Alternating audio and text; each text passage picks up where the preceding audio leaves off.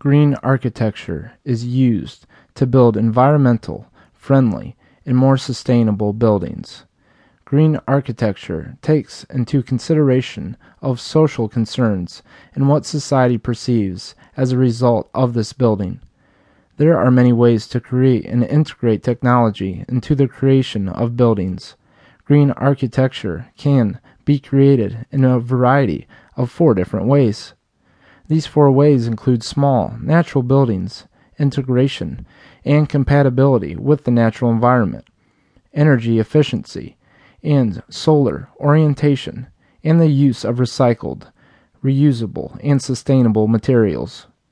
I will be focusing on the integration and compatibility with the natural environment as it applies to the wonderful eco-friendly building in Singapore. This building in Singapore is known as the School of Art, Design, and Media